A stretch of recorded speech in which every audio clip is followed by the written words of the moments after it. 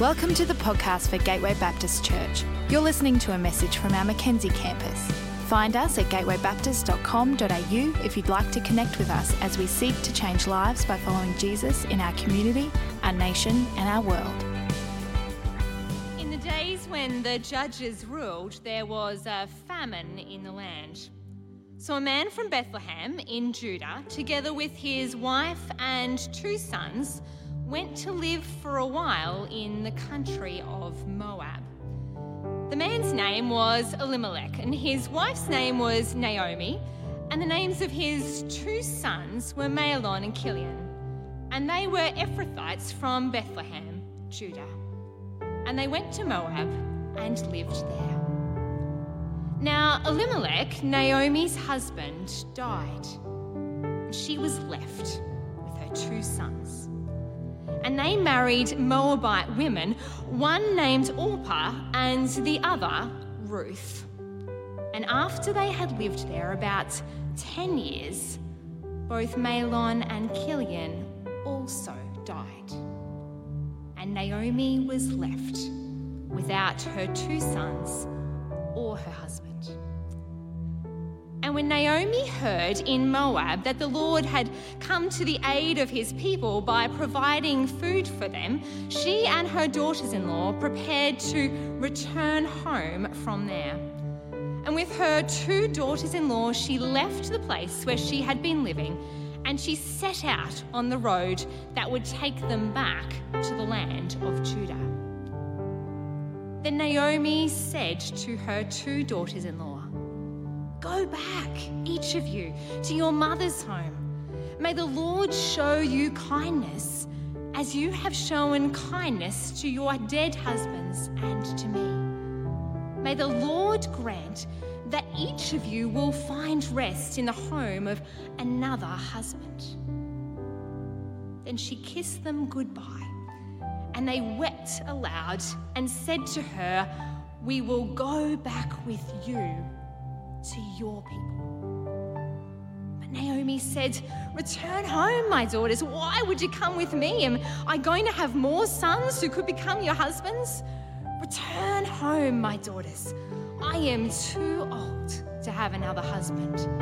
Even if I thought there was still hope for me, even if I had a husband tonight and then gave birth to sons, would you wait until they grew up? Would you remain unmarried for them? No, my daughters. It is more bitter for me than for you, because the Lord's hand has turned against me." And at this they wept aloud again. Then Orpah kissed her mother-in-law goodbye, but Ruth clung to her. "Look," Naomi said, "your sister-in-law is going back to her people and her gods. Go back with her." But Ruth replied, "Don't urge me to leave you or to turn back from you. Where you go, I will go, and where you stay, I will stay. And your people will be my people, and your God, my God. Where you die, I will die. There I will be buried. And may the Lord deal with me, be it ever so severely, if even death separates you and me." And when Naomi realized that Ruth was determined to go with her, she stopped urging her. So the 2 women went on until they came to Bethlehem. And when they arrived in Bethlehem, the whole town was stirred because of them. And the women exclaimed, "Can this be Naomi?" "Don't call me Naomi," she told them. "Call me Mara, because the Almighty has made my life very bitter. I went away full, but the Lord has brought me back empty. Why call me Naomi? The Lord has afflicted me. The Almighty has brought misfortune upon me." So Naomi returns from Moab, accompanied by Ruth the Moabite, her daughter-in-law, arriving in Bethlehem as the barley harvest was beginning.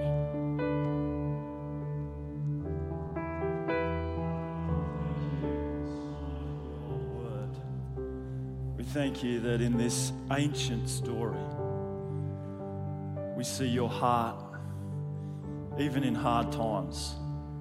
We have a picture of your loving kindness. We have a picture of your faithfulness to us in the midst of grief and loss.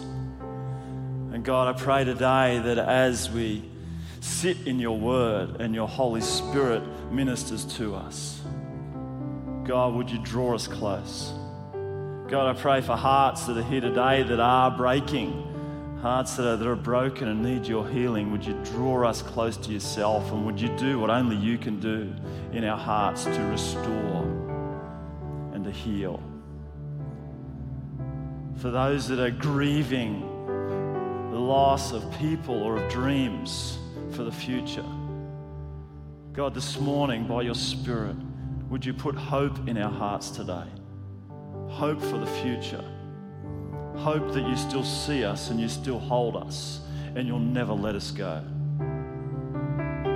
God, this morning, give us a fresh revelation of your loving kindness, your great faithfulness, your mercies that are new every morning, your steadfast love that never ceases. Great is your faithfulness. Amen. Hey, why don't we thank Megan for reading the Ruth chapter 1 for us. I love listening to Megan read. I love listening to her read the Word of God. We're starting a new series in Ruth today. I've never preached the book of Ruth. I went through all my files hoping I'd done a bit of work on this before, and I haven't.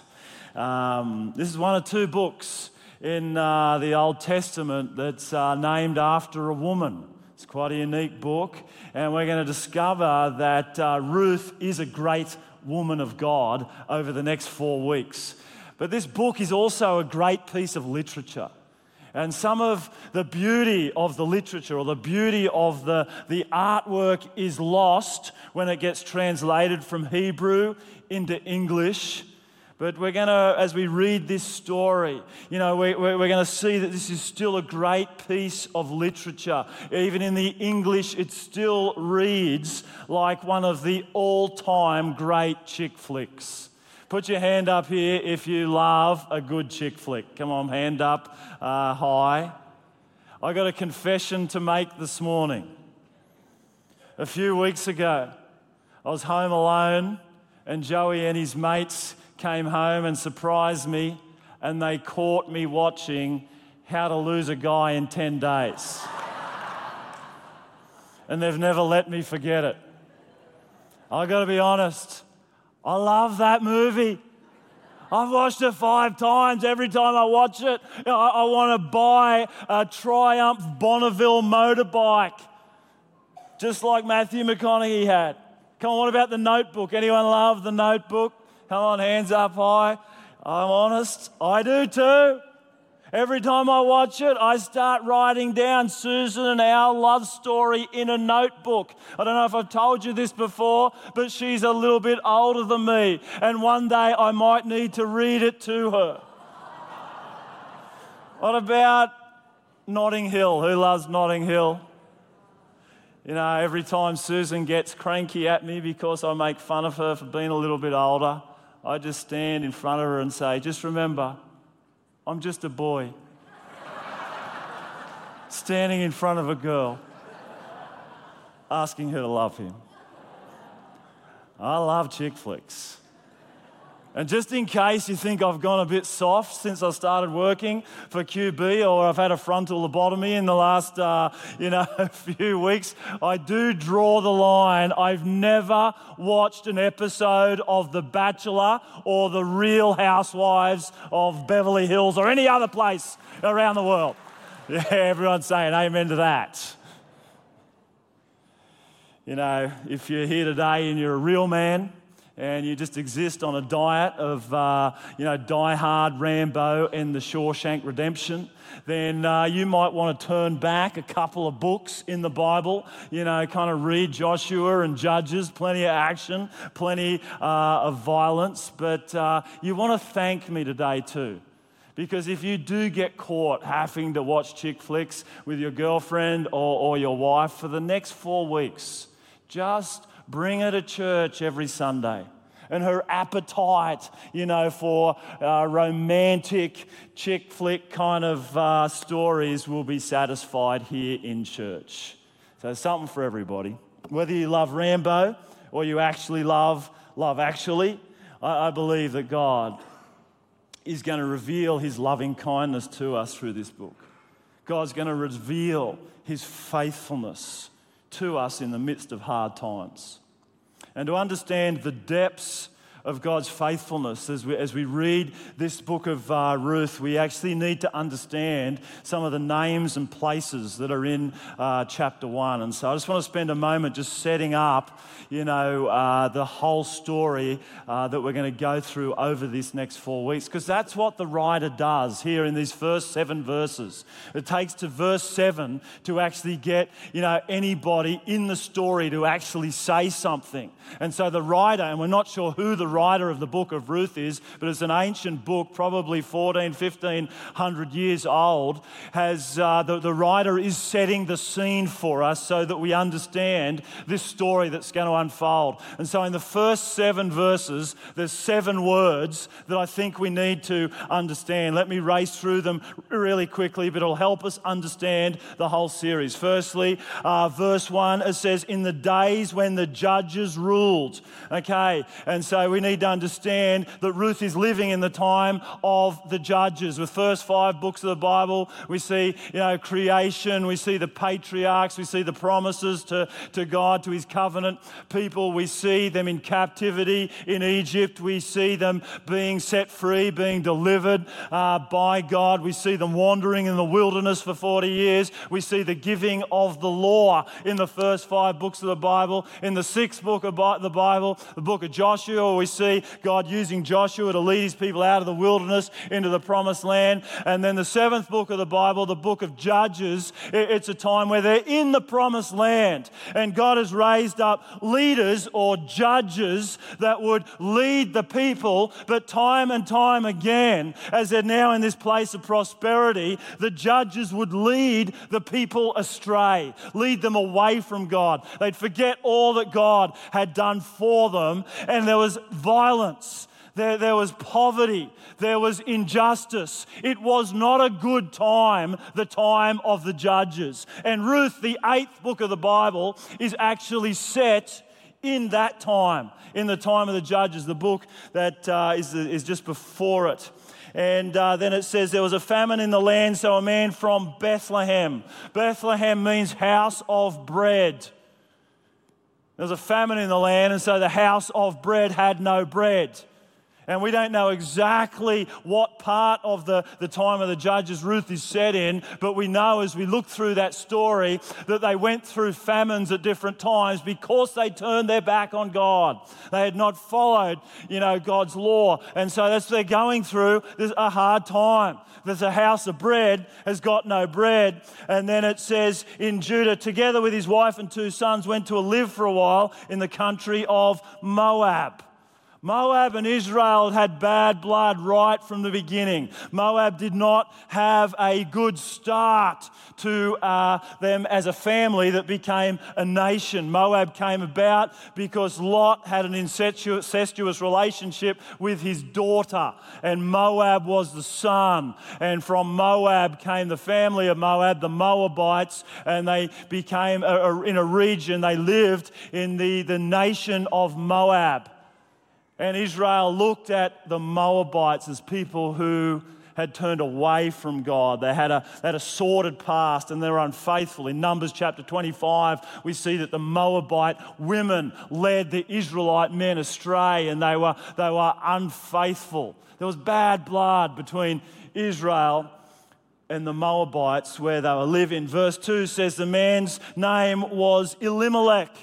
Elimelech means my God is king.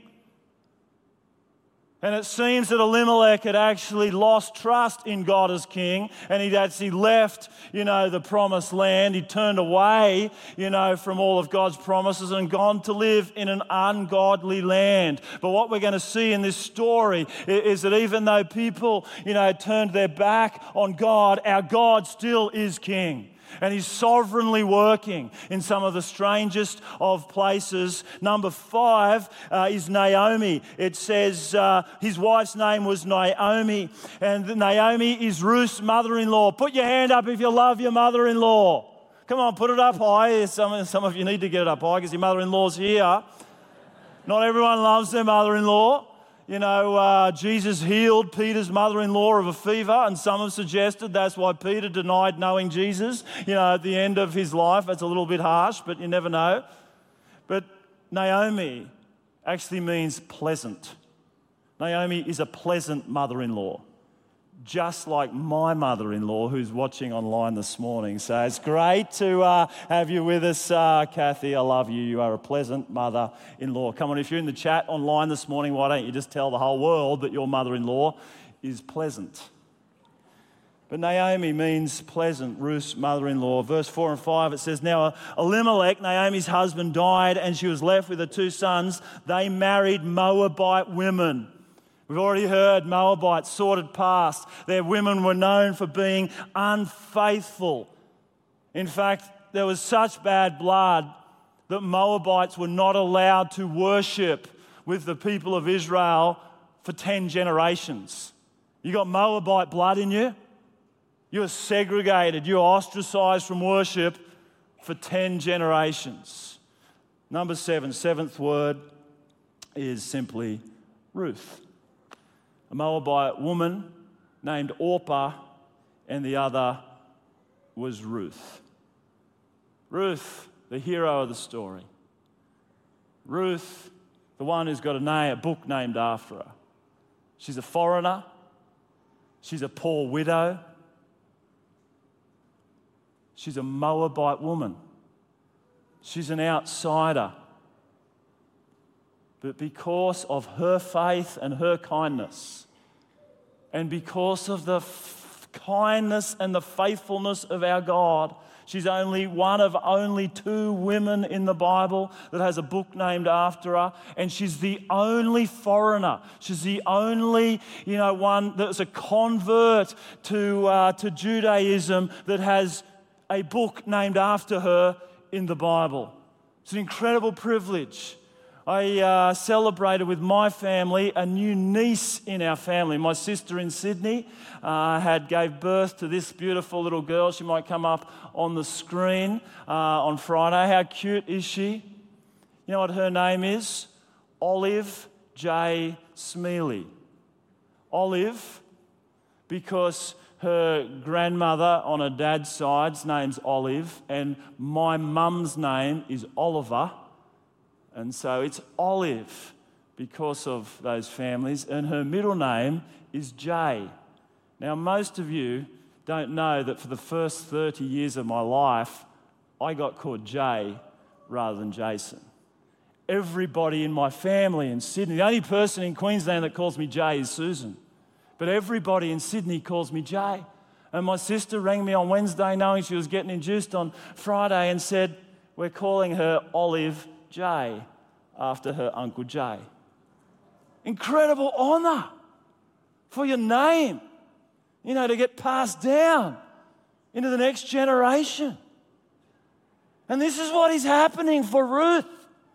This woman that's a rank outsider, this woman that's a foreigner, this woman that comes from an unfaithful line, not only has a book named after her, but there's a special family in the New Testament where her name is mentioned again. That we're going to discover over the next few weeks because of the faithfulness and the kindness of our God. The writer, sets this scene, those first few verses, this great love story that actually begins with an incredible tragedy. Elimelech has died. Both his sons have died, and one of them is Ruth's husband. And the first spoken word in this story actually comes from Naomi. Now, first words are important. You know, when you're a parent, you get your kid and no one else is around, you're just going, Dad, Dad, Dad, say Dad. Because you want Dad to be the first word. When you're a grandparent, you get your granddaughter aside. You know, Grandpa, Grandpa, Grandpa. As soon as the border's opened and I get down to Sydney, Jay, Uncle Jay. First words are important. Listen to the first words of Naomi in this great book. First words, go back, go away, leave, go back to your mummy, go home. I want you to leave me. They're the first words that are actually spoken by a person in this book. And Ruth had every reason to leave. She had every reason to go. She had every reason to say goodbye. Her husband was dead. His brother was dead. And in the law, you know, there was provision for when your husband died to marry your brother-in-law so that he could look after you. Put your hand up nice and high if you'd be happy about marrying your brother-in-law if your husband died. Just a tip, don't put your hand up. It's not a good answer. But that was what's happening. And also, Elimelech was also dead. And so all of the men who could have possibly provided for her in this patriarchal culture where you needed a man to provide for you, they are all dead. And all of her dreams for the future are dead and buried. Ruth is barren. She hasn't had any kids. Ruth is a Moabite. She comes from an unfaithful line. And as she decides to go back, to actually stay with Naomi and go back to Jerusalem, she's got no confidence that she'll actually get a warm welcome. But she chooses to stay faithful anyway. And in a culture today that just on a whim moves from job to job or friendship to friendship or relationship to relationship or even marriage to marriage and church to church, I actually think there's something really important in this book for us to understand about the loving kindness and the faithfulness of God. I think God's got something to teach us about how to stay faithful to the people that He's given us, how to stay faithful in the place where He's put us, and how to stay faithful when God hasn't come through for you yet. Firstly, let's just have a look at how to stay faithful to the people that God has given us. You know, when Naomi tells Ruth and Orpah not to be confused with Oprah, who is incredibly wealthy and influential, and Orpah and Ruth have no wealth and they have no influence. She says this beautiful prayer in verse 8. It says, "May the Lord show you kindness as you have shown kindness to your dead husbands and to me." You know, Ruth sees the kindness of her daughters-in-law and says it's a picture of the kindness that God shows to us. It's a picture of the kindness that God shows to His covenant people.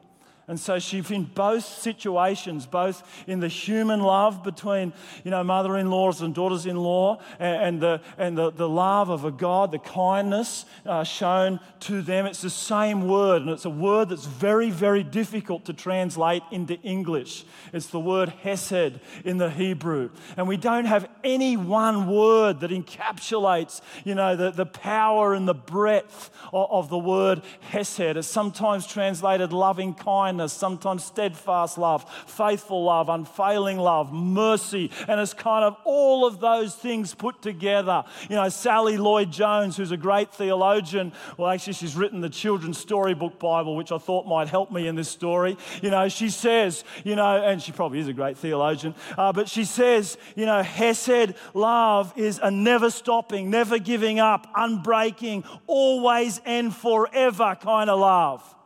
Paul Miller says love, Hesed love, is love without an exit strategy. It's a love that chooses to love even though there's nothing in return. It's a love that says, I'm sticking with you no matter what kind of love. It's the covenant love of God when He chooses a people and says, I am going to love you even though you don't deserve it. We don't have the word hesed in the New Testament, but we have the same idea. You know, in 1 John 4, it says, this is love, not that we loved God. We didn't do anything to get this. We didn't do anything. We're not giving anything useful back to God. This is love, not that we loved God, but He loved us and sent His Son as an atoning sacrifice for our sins. Now love one another in the same way. Naomi says, thanks for your loving kindness. I pray that you'd know that same loving kindness from God, but go. I love Ruth's reply. These are great words. She says, don't urge me to leave you or turn back from you. Where you go, I'll go. Where you stay, I'll stay.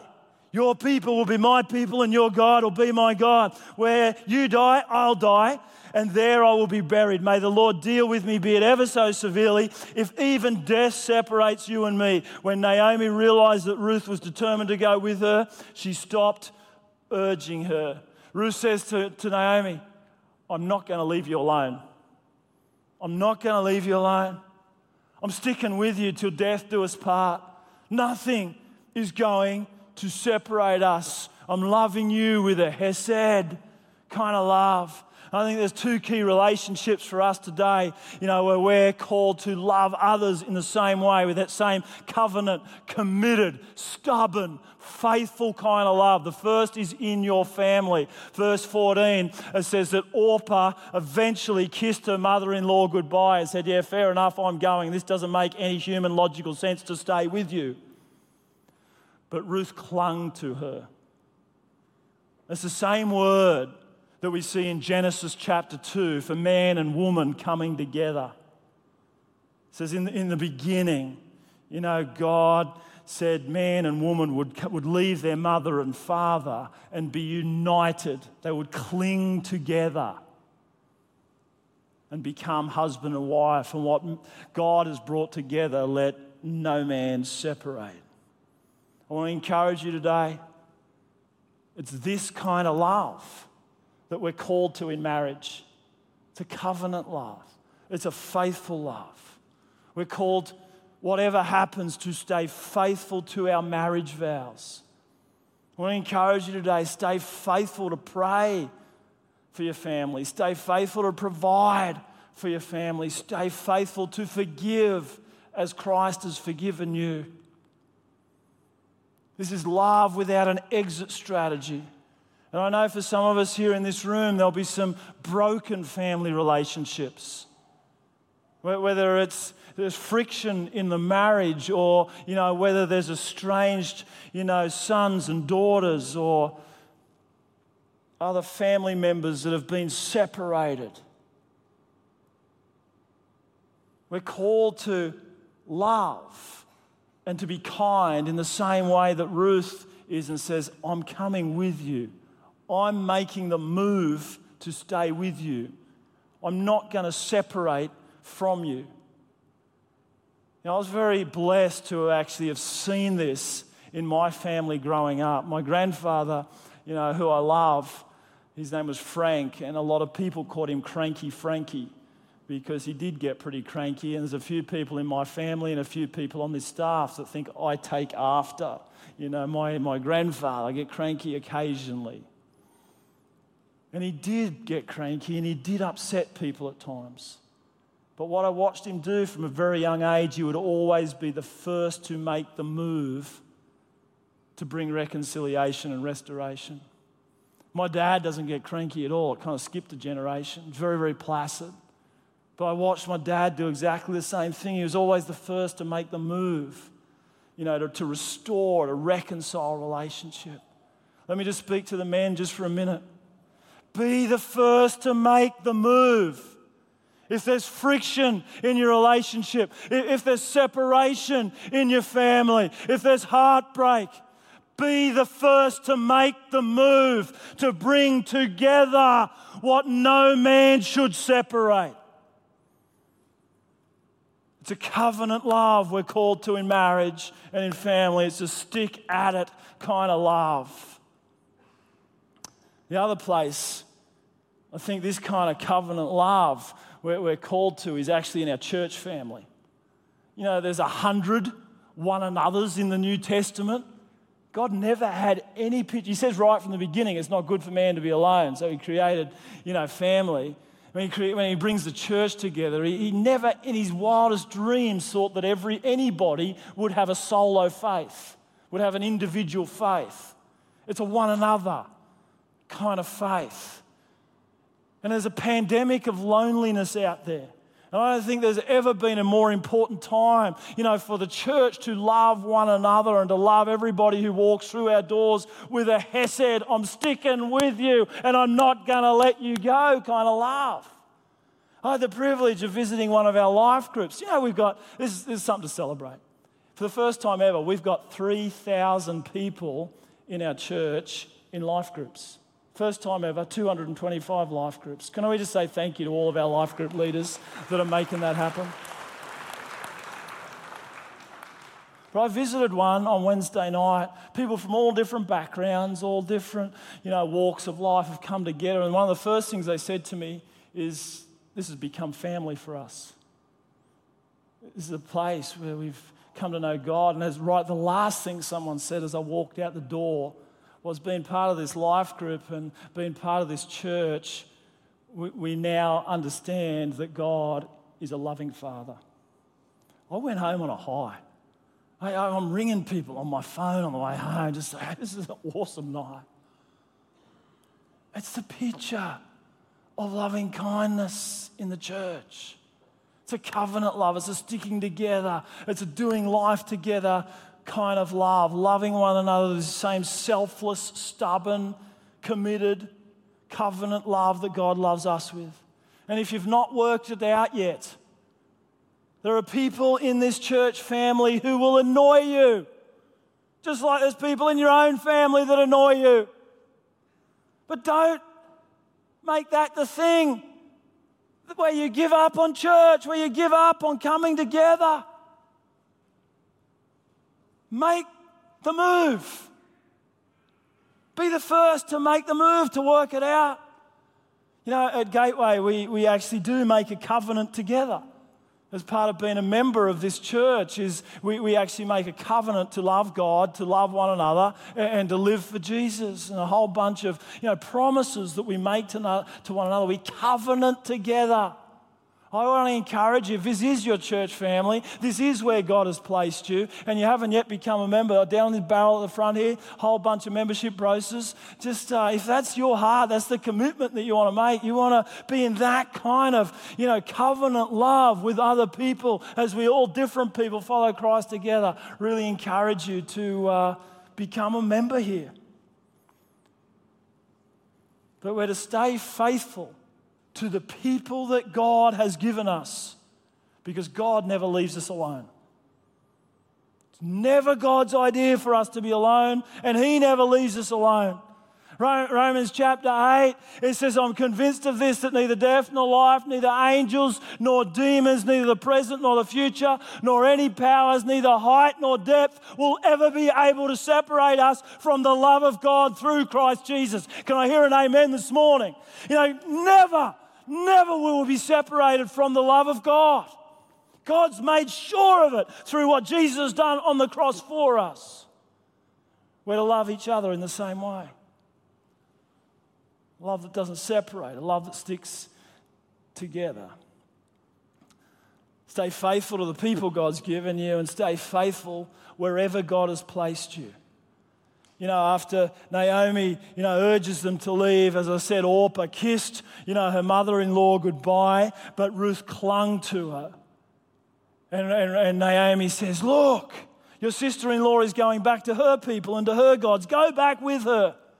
There was this belief in the ancient world that the gods that they had in any city had power over that city, over that region. And so in Moab, that had many gods, the gods of Moab had power over that region, and the God of Israel had power, over the region of Israel. And Naomi's saying, go back to your gods, where your God's present, where your God can help you. And Naomi, Ruth says, I'm not going. I'm sticking with you. I'm clinging to you.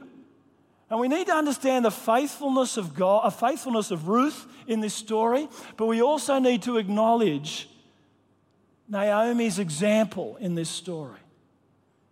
You see, Moab did have gods, actually had many gods, but their chief god was called Moloch or Chemosh. And it was a god that was, they'd made a big stone altar for. And in front of the stone altar was a big stone ramp leading down into a fire. And do you know what the ramp was for? It was to roll children down as child sacrifices into the fire. That was their God. Sometimes we read the Bible and we think, why is God, allow nations to be wiped out? Sometimes nations are so evil that God says, this has no place in my plans for this world. They also had a fertility goddess that they would worship, and the way they worshipped that goddess was to go into the temple and sleep with the prostitutes in the temple and then go back to your family, and you'd be fertile then in your family. This was an evil city full of immorality. And Ruth has been looking at Naomi, and she's been seeing Naomi's faithfulness, Naomi's devotion to God and devotion to her family, in this evil city for at least the last 10 years. And she says, that God is better. I'm clinging to you. I'm going where you go. There's this great promise in Zechariah chapter 8. It says, this is what the Lord Almighty says. In those days, 10 people from all languages and nations will take firm hold of one Jew by the hem of his robe and say, let us go with you because we've heard that God is with you. And this is what Ruth is doing with Naomi. She's clinging to her and saying, I've heard God is with you. I've seen God is with you. I'm going with you. I'm not letting go of you. I want to ask us today, are people clinging to the hem of your Levi's? Are people clinging to your rolled up chinos? Are people clinging to your stubbies ruggers? If they are, be careful. There's not much to hold on to. But are people hanging on to you? Are people clinging to you because they can see that God is with you? In a city today that's not quite as evil as Moab, but a city full of immorality? Are we living our lives in such a way that people would look at our lives and the way we live and our example and say, God is with him. God is with her. I'm sticking with you. I want to encourage you today. Stay faithful wherever God has placed you. Because God is never far from you. And Paul's preaching in another city full of idols, it says. In Acts chapter 17, he says, from one man, he actually corrects, the misunderstanding in the ancient world, about God's having different power over regions. He says there's one God, and from one man he made all the nations that they should inhabit the whole earth. And he marked out their appointed times in history and the boundaries of their lands. God did this so that they would seek him and perhaps reach out for him and find that he's not far from any one of us. God has placed you where you are. He's positioned you on purpose because he wants others to seek him and find him because he's not far from any one of us. Stay faithful wherever God has placed you because God is not far from you. Right now, you might be in a job you don't like very much. While God has placed you there, stay faithful and serve with integrity so that people can see that God is with you. You might be walking through a season right now that you don't like very much. Stay faithful and worship God with all of your heart. Despite your circumstances, keep lifting him up and finding peace and comfort in him so that those looking in at the difficult circumstances you're walking through will say, God is with you. People will hold on to your robe. People will hold on. They'll cling to you. Stay faithful wherever God has placed you, because God is not far from you. Live a life that's so winsome that others will cling to you and discover that God is not far from them. Stay faithful with the people God's given you. Stay faithful in the place that God has put you. And lastly, stay faithful when God's not come through for you yet. As Naomi and Ruth return to Judah, Naomi says this as they walk back into Bethlehem. Don't call me Naomi, which means pleasant. She told them, call me Mara, because the Almighty has made my life very bitter. I went away full, but the Lord has brought me back empty. Why call me Naomi? The Lord has afflicted me. The Almighty has brought misfortune upon me. 4 times in those couple of verses, Naomi says that God, God has allowed this suffering in her life. And she used 2 different names for God. Firstly, she uses the name El Shaddai, which isn't so much a personal name, it's the God of Almighty. It's the God of all power. She says, El Shaddai has afflicted me, and I am suffering. And then she uses another name for God. She uses that one twice as well. She uses Yahweh, the name for the covenant God, the personal God, between the God who loves his people, who covenants himself to his people. We see here a picture of a God who is all powerful and a God who is all loving. He's full of loving kindness. And yet Naomi has come home empty. She's come home as a poor, barren widow. And she's going through a tough time. Life is hard. She says, life is bitter, and I can't see that it's going to get better anytime soon. These kind of times are a challenge to our faith. If God is all powerful and God is all loving, why has he not come through for me yet? Many people lose faith in these times, particularly in our modern, instantaneous, consumerist culture, wanting everything now. And maybe today you resonate with what Naomi's saying. You feel empty. You feel like life has become bitter and you're not sure it's ever going to get better. I want to encourage you today to stay faithful when God has not come through for you yet, because God's not finished with you yet. Every servant of God we read about in the scripture, there is a gap between the promise of God and the provision of God. Joseph, God promises him he's going to become a leader. His whole family will bow down to him. The next thing you know, he's thrown into a dark pit, and then a little bit later he's thrown into a dark prison cell. But God wasn't finished with him yet.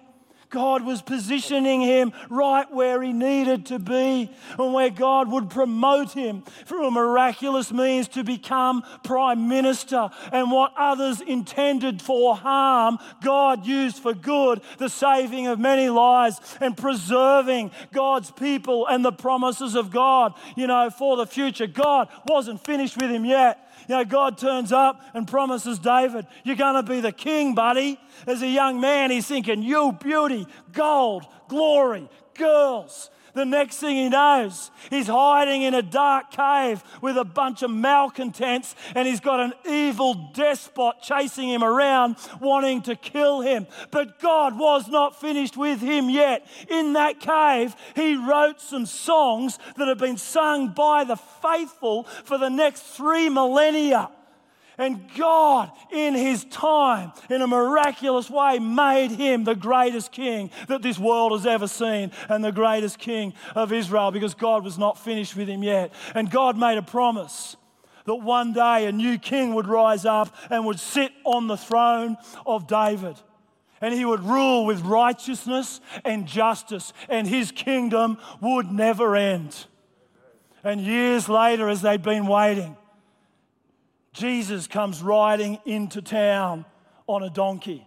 And the people begin to throw down their cloaks and they begin to call out words that David had written years earlier. Hosanna, blessed be the name of the Lord. Blessed is the one who comes in the line of David. And they begin to worship this king. But in the days to come, he too ends up in a dark tomb. Broken, battered body. He's placed in a dark tomb. But who knows, God was not finished with him yet. God was not finished with him yet. Because when it looked like all hope was lost and the women went on that Sunday morning to anoint a dead body in that dark tomb, an angel appeared and said, "Why are you looking for the living among the dead? He is not here. He is risen." Jesus Christ, our suffering King, our servant King. Jesus is the King of all kings because he overcame the greatest enemy in this world, sin and death, and he's alive today and forevermore, and he's still seated on his throne, and he will be for all of eternity, and he's the one we worship today. The King is alive. Can I hear an amen? There's always a gap between the promise of God and the provision of God. And God does some of his best work to fulfill his purposes in that gap. James, the brother of Jesus, says, "Consider it pure joy, my brothers and sisters, whenever you face trials of many kinds, because you know the testing of your faith produces perseverance. Let perseverance finish its work, so you may be mature and complete, not lacking anything." Stay faithful in the times when God's not come through for you yet.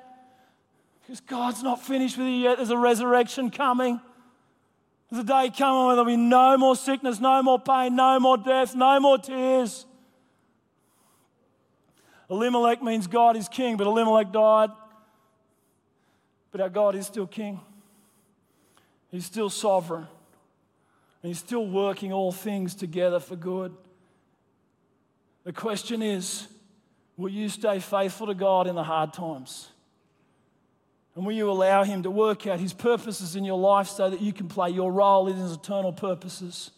The last verse of this chapter we read says, "So Naomi returned from Moab, accompanied by Ruth the Moabite, her daughter-in-law, arriving in Bethlehem as the barley harvest was beginning." At the end of chapter 1, there is grief, there is emptiness, there is bitterness, but the barley harvest is coming. And spoiler alert, with the barley harvest comes Boaz. And every good chick flick needs a Boaz.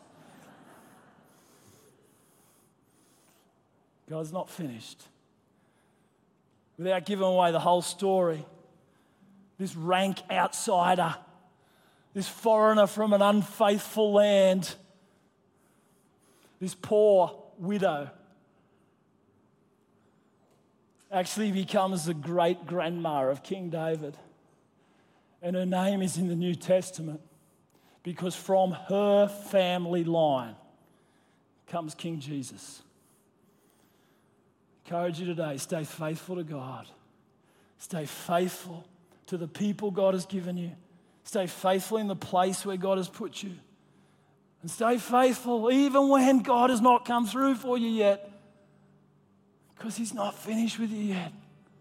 The steadfast love of the Lord never ceases. His mercies never come to an end. They are new every morning. Great is your faithfulness.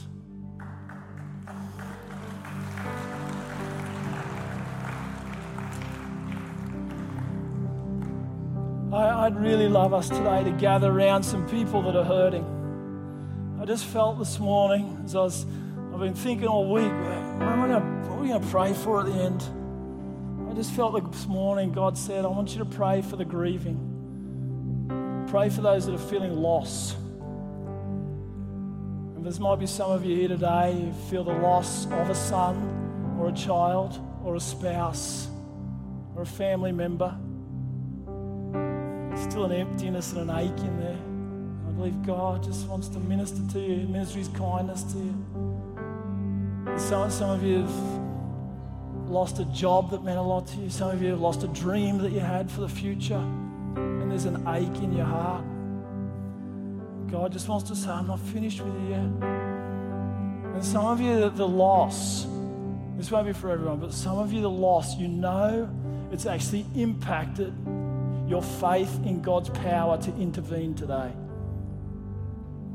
I just believe God wants to minister to your heart. He wants to remind you of His loving kindness and His faithfulness. I'm going to pray. I'm going to ask us to stand right now. Can we all stand? If you're here today and you just know there's loss, there's some heartbreak, I'm just going to invite you as I'm praying to walk to the front. I'm going to get, in a minute, I'm going to get some of our church family to gather around you and just pray for you. But just while I'm praying, don't wait for us to start singing because it's going to happen before that. While I'm praying, just walk to the front. So we're called to mourn with those who mourn. I just know God wants to do something in your heart, broken hearts and grieving hearts here today. If that's you today, just walk to the front. I won't leave you standing here very long on your own. I'll get some people around you really quickly. But while I'm praying, just come and stand down the front. God, thank you. Thank you that you are so merciful, you are so kind, that nothing will ever separate us from your love. Nothing, God. Nothing in this lifetime. Nothing in the next. God, not even angels, demons, death, sickness, suffering, nothing will ever separate us from your love that you've poured out for us through faith in Christ Jesus. God, I just pray that you'd minister to the broken and the hurting this morning. Come and put your peace upon people and your comfort in people. God, restore broken hearts and restore faith. In Jesus' name. If anyone else just wants to come and stand with these guys, come right now. I think it's an important moment for some of you. I just want to give you one more chance if you need to come. Just come. Okay, what I'd love us to do is just gather round. Come on, just gather round these guys, stand with them. And just begin to pray as God puts a prayer in your heart. Come on, we're going to need some more people to come.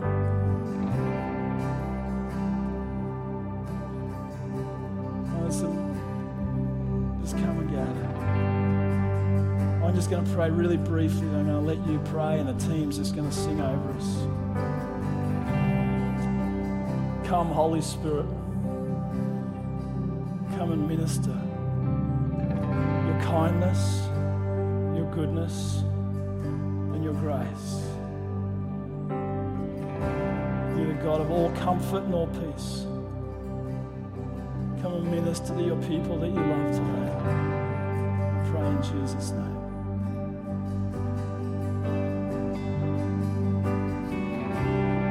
I'm going to need a few more people to come and pray over here.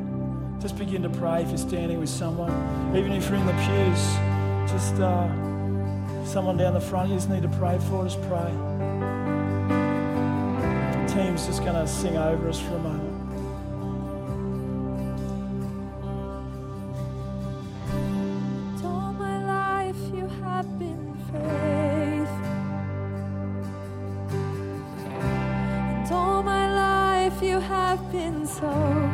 So good.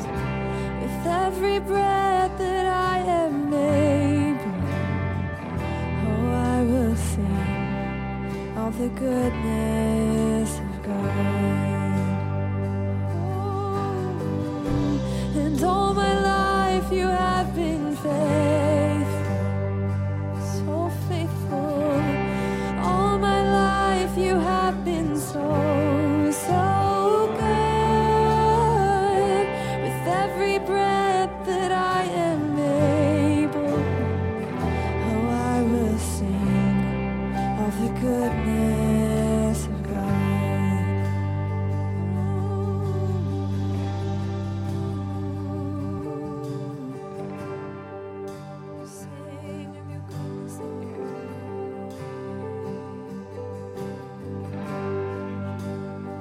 Thank you that in every season your goodness and your grace is chasing after us. I thank you that you'll never let us go. I thank you that you work all things together for good. God, thank you for your faithfulness. Great is your faithfulness. You're our God and we worship you forever. We renew our faith in you today, whatever we're walking through. Give your glory, praise and honor. Hey, we just love praying for people down the front. Whatever it is that you just walking through right now, we got some team down here who'd love to pray for you. We're going to keep praying for those that are here, but please just come. If you've got any need at all, we'd just love to stand with you as a church family and pray that you'd know God's grace and His goodness today. We hope you've been blessed by this message. We are a growing family and we'd love to see you at one of our Sunday services because everyone who comes through our doors is welcome. You can find out more about our community and locations at gatewaybaptist.com.au.